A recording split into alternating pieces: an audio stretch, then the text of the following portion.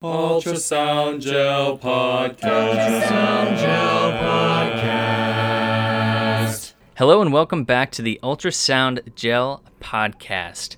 I'm Mike Prats, and with me today we have regular old Jacob Avila and a new special spicy treat, Michael Mallon. Spicy. Mike, thanks for joining us. Yeah, thanks for having me. Happy to be here. So today we're going to go through COVID-19 articles. Now, this is going to be a special edition podcast, namely because these two articles are not that in-depth. They're kind of more overviews that people wanted to get out so that the rest of the world can see how ultrasound can help you diagnose COVID-19 that is taking over the world. So, the way this is going to go is I'm going to run through these articles, which are both 20 patients each, talk about some of the most salient findings, and then we're going to just talk about it a little bit. But before we get into that, Jacob, can you give us an idea of why ultrasound is useful? Why are people entertaining this possibility? Why are people all over the world posting videos on Twitter of lung ultrasound in this disease?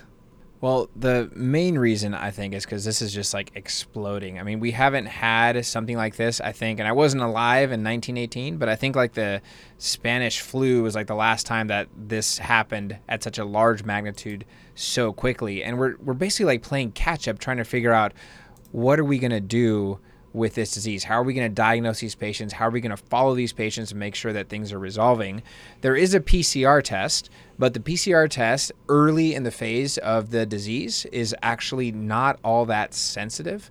And there are other tests, namely CT scans, that are available that some people are saying to use as a screening test, which is insane. I get it. We need to diagnose these patients quickly. And I'm not even talking about insane because of the radiation that we're, giving these people. I'm talking about insane because the amount of people that would need to go through a CT scanner. Like, we just don't have the resources, I think, as a globe, as a world, to be able to adequately use CT scan as a screening test. So we're looking for other ways of doing this. Now, chest x-ray is an option, notoriously poor sensitivity for any kind of pneumonia.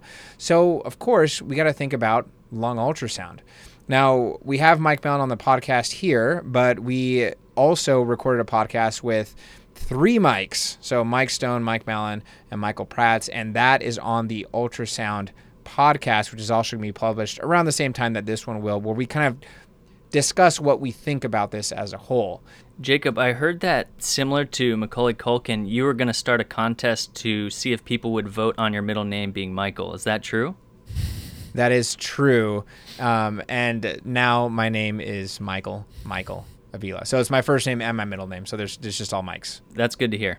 So all that to say, this is a big deal, and these articles are not typically articles that we'll review, but this is the only data that we have right now, and we have to get this stuff out there.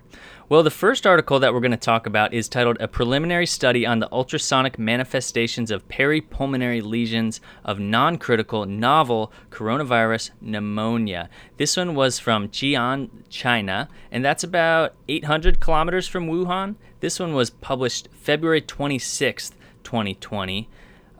And the main findings on this article, this actually was a pretty good study. They retrospectively looked at all the lung ultrasounds that were done on 20 patients with confirmed COVID-19 in a single hospital. They all had to have an epidemiologic history, infectious symptoms, and positive testing, either blood or respiratory testing. Now, they do identify these as non-critical patients. A little unclear what they meant by that because they don't say they excluded anyone in particular here.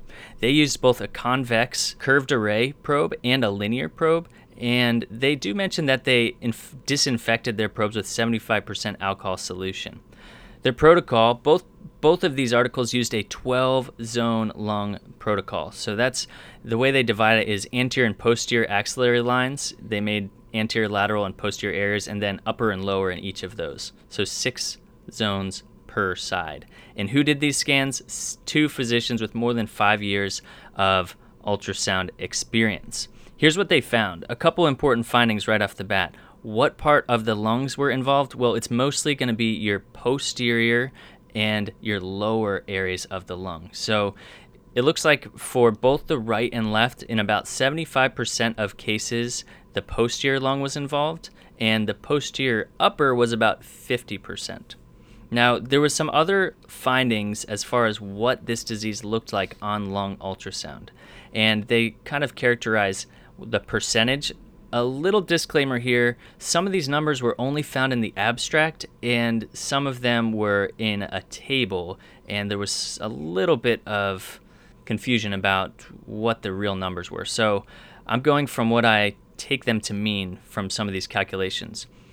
Discontinuous or continuous/fused B lines were pretty common. They were about 40%. Pleural line abnormalities, you'll actually see those in about 15%, where it's just not smooth or rough. Then you get subpleural consolidations, 20%, air bronchograms, about 15%. Localized pleural effusions were about 10% or maybe 20%. And this is different from regular pleural effusions. You'll actually see that most of these patients don't have pleural effusions, but we're talking about a little bit of fluid around some of those lesions that you see in the subpleural area. Which I think is actually important because most pulmonary pathology, when I think infectious, when I think cardiogenic pulmonary edema, has pleural effusions, right? And this is saying, which kind of matches up with other viral pneumonias, really no actual pleural effusions like at the bases of the lungs. Additionally, like this all makes sense. I mean, the lower lobes, which are the posterior parts, that is most of the meat of the lungs. So that's where most pneumonia is going to be. And that's why they did the 12 zone, right? Because they didn't just do anterior lung zones. They did anterior and lateral and posterior, which you can't do a good lung examination unless you've done the posterior. So I like that this study did that. One thing that really frustrated me about the study, and not to poo-poo it, I can't stand it when they report things in terms of a percentage of the number of zones involved. I don't treat zones of the lung. I treat patients. So like the fact that it showed up in 15% of all zones that were looked at, they talk about 240 total zones. So 15% of 240 isn't that helpful if 15% happened in 70% of people, that rather than zones, if that makes sense. So it's frustrating because I'm not as interested in what you found in each zone, and as a percentage, I'm interested in what you found by patient. You know what I mean? Yeah, that's a really good point. They were probably trying to kind of dice up this data a little bit since they only had 20 patients. I'm trying to increase that N a little bit. So instead of 20, it's 240. Oh, all right. We got an N of 240. All right. I think that's where they're going with that. Yeah.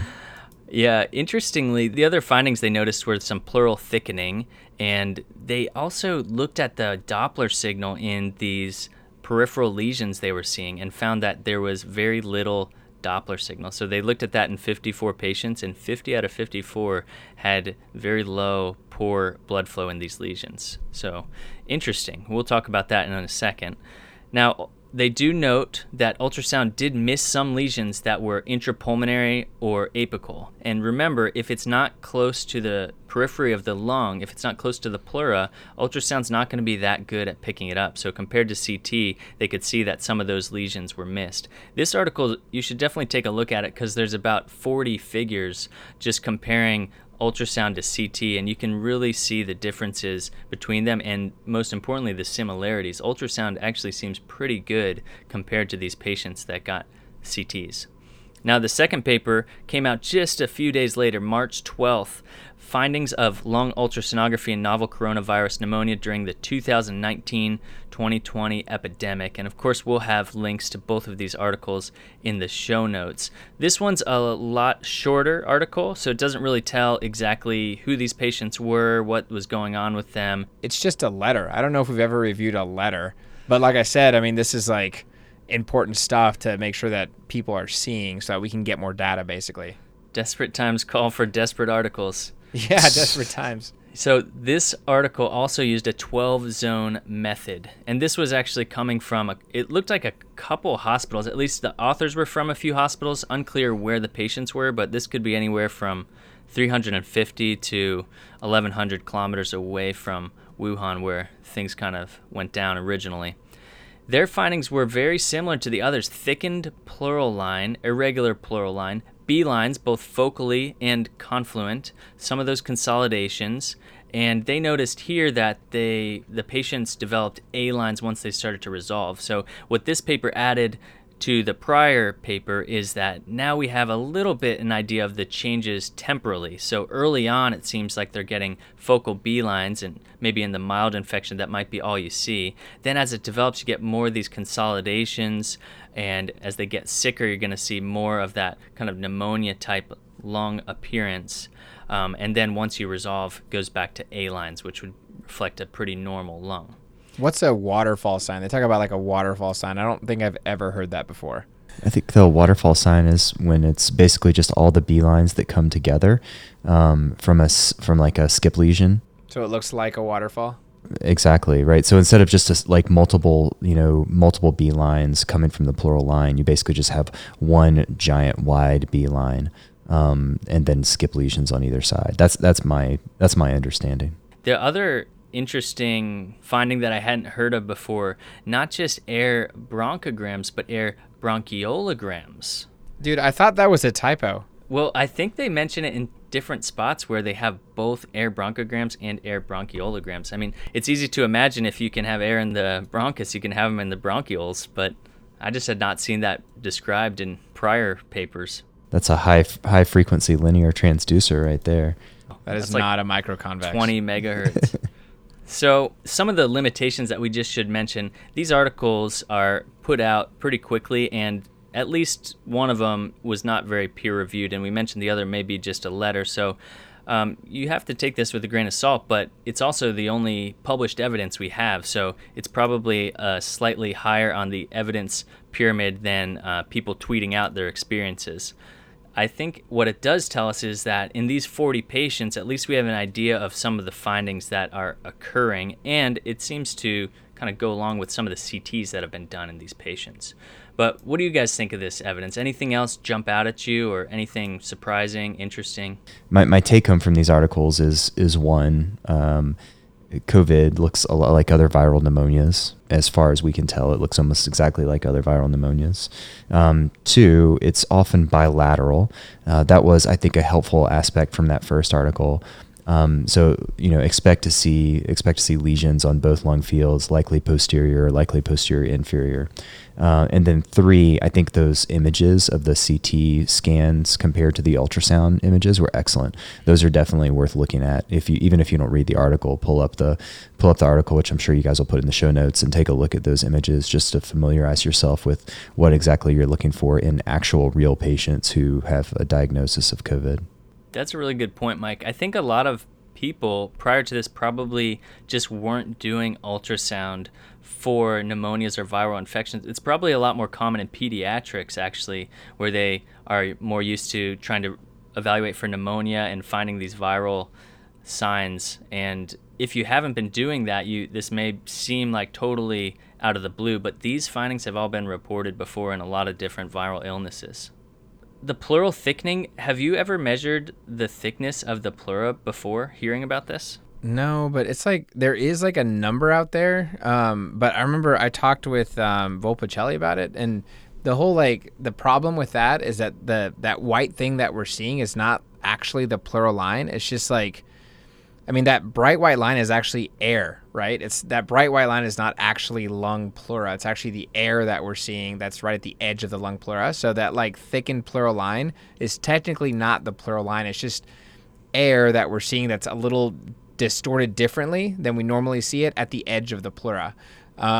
So that kind of esoteric kind of thought aside, basically I just eyeball it. If it looks thicker than normal, then I'm going to assume it's thicker. If it looks regular, then it's regular. That's super unscientific, but that's kind of how I look at it. They've got a good image of it. Figure 24 is actually a pretty good image of a thickened pleural line. And exactly like what you're saying, Jacob, the white line is not what they're measuring. They're measuring basically kind of like the sort of grayish, blackish line above where you start to see the air.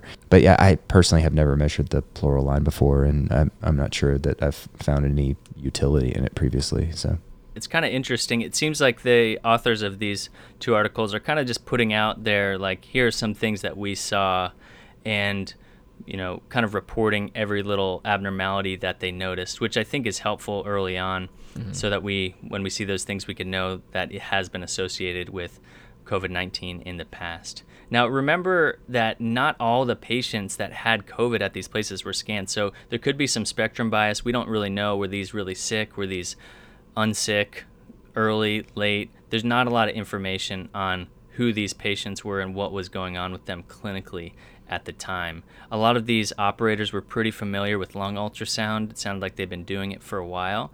And we, of course, don't know how accurate point-of-care ultrasound is going to be for the diagnosis of COVID. These are not diagnostic accuracy studies. These are kind of just reporting these are our findings on these very few patients that we've assessed so far. So I don't think that at this point this is at all evidence that we know ultrasound is accurate for it. I mean, it seems to line up with some of the CT findings, but it may be a little bit early to hang your hat on just doing ultrasound at this point. Do you guys see any possible role for ultrasound in the workup of these patients or the management? I think it just depends on how you're utilizing it. So there's many different ways that you can use this. One of them is maybe you're an ICU doctor, maybe you're up on the floor, and you want to know, hey, my patient feels the same. I want to know, how do their lungs look? Sometimes it's impractical. I mean, I say all the time, it's impractical to take your patient the CT scanner every day to see lung progression. So I imagine ultrasound being useful for that. The other way it could be used is potentially as an actual screening tool. So you have a patient has respiratory distress, and you see them early on in their stay, maybe in a special triage room. They have cough, they have fever, they have shortness of breath. You scan their lungs, and they have a bunch of B lines, a waterfall sign, subpleural consolidations. And you're like, oh my gosh, this guy has a very high suspicion for COVID. And you go down one pathway versus you have the same symptoms on another patient.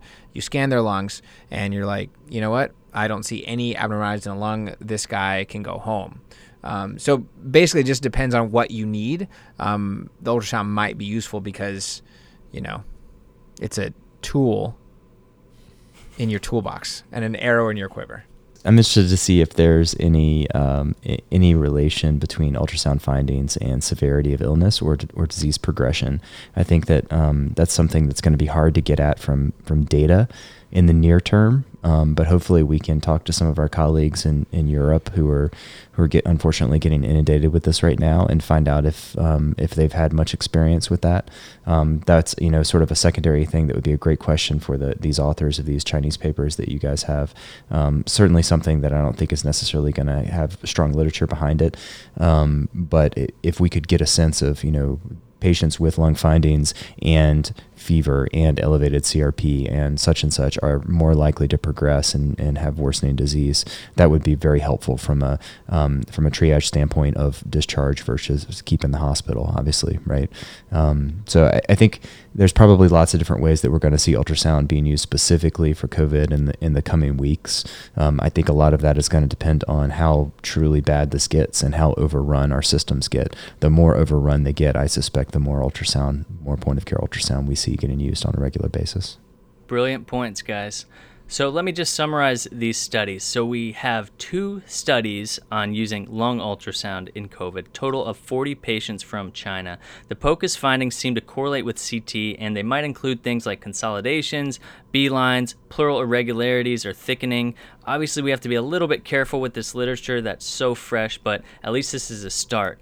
So take-home points from these 2 articles. POCUS is possibly a good idea in a suspected COVID-19 patient. It could be useful to help track disease progression. Unclear at this point how you might use it to diagnose a patient with suspected COVID. And the findings can be pretty much anything, and we've seen these same findings in other viral illnesses. So thanks so much to Mike for joining us for this special podcast, and thanks to the authors of these papers for getting this together and putting it out there for the rest of us to learn from. I think it's so valuable in this time that we can all kind of collaborate and share knowledge because we're all going to be going through this together. So thanks for continuing to listen to our podcast. If you want to find out more, you can go to ultrasoundgel.org. Don't forget to check out the other COVID ultrasound podcast on coreultrasound.com. You can also talk to us on Twitter or visit our Facebook page. We would be more than happy to talk to you. Until then, We'll talk to you later. More pressure, more gel, more pressure, more gel, more Ultrasound Gel Podcast. pressure, more gel.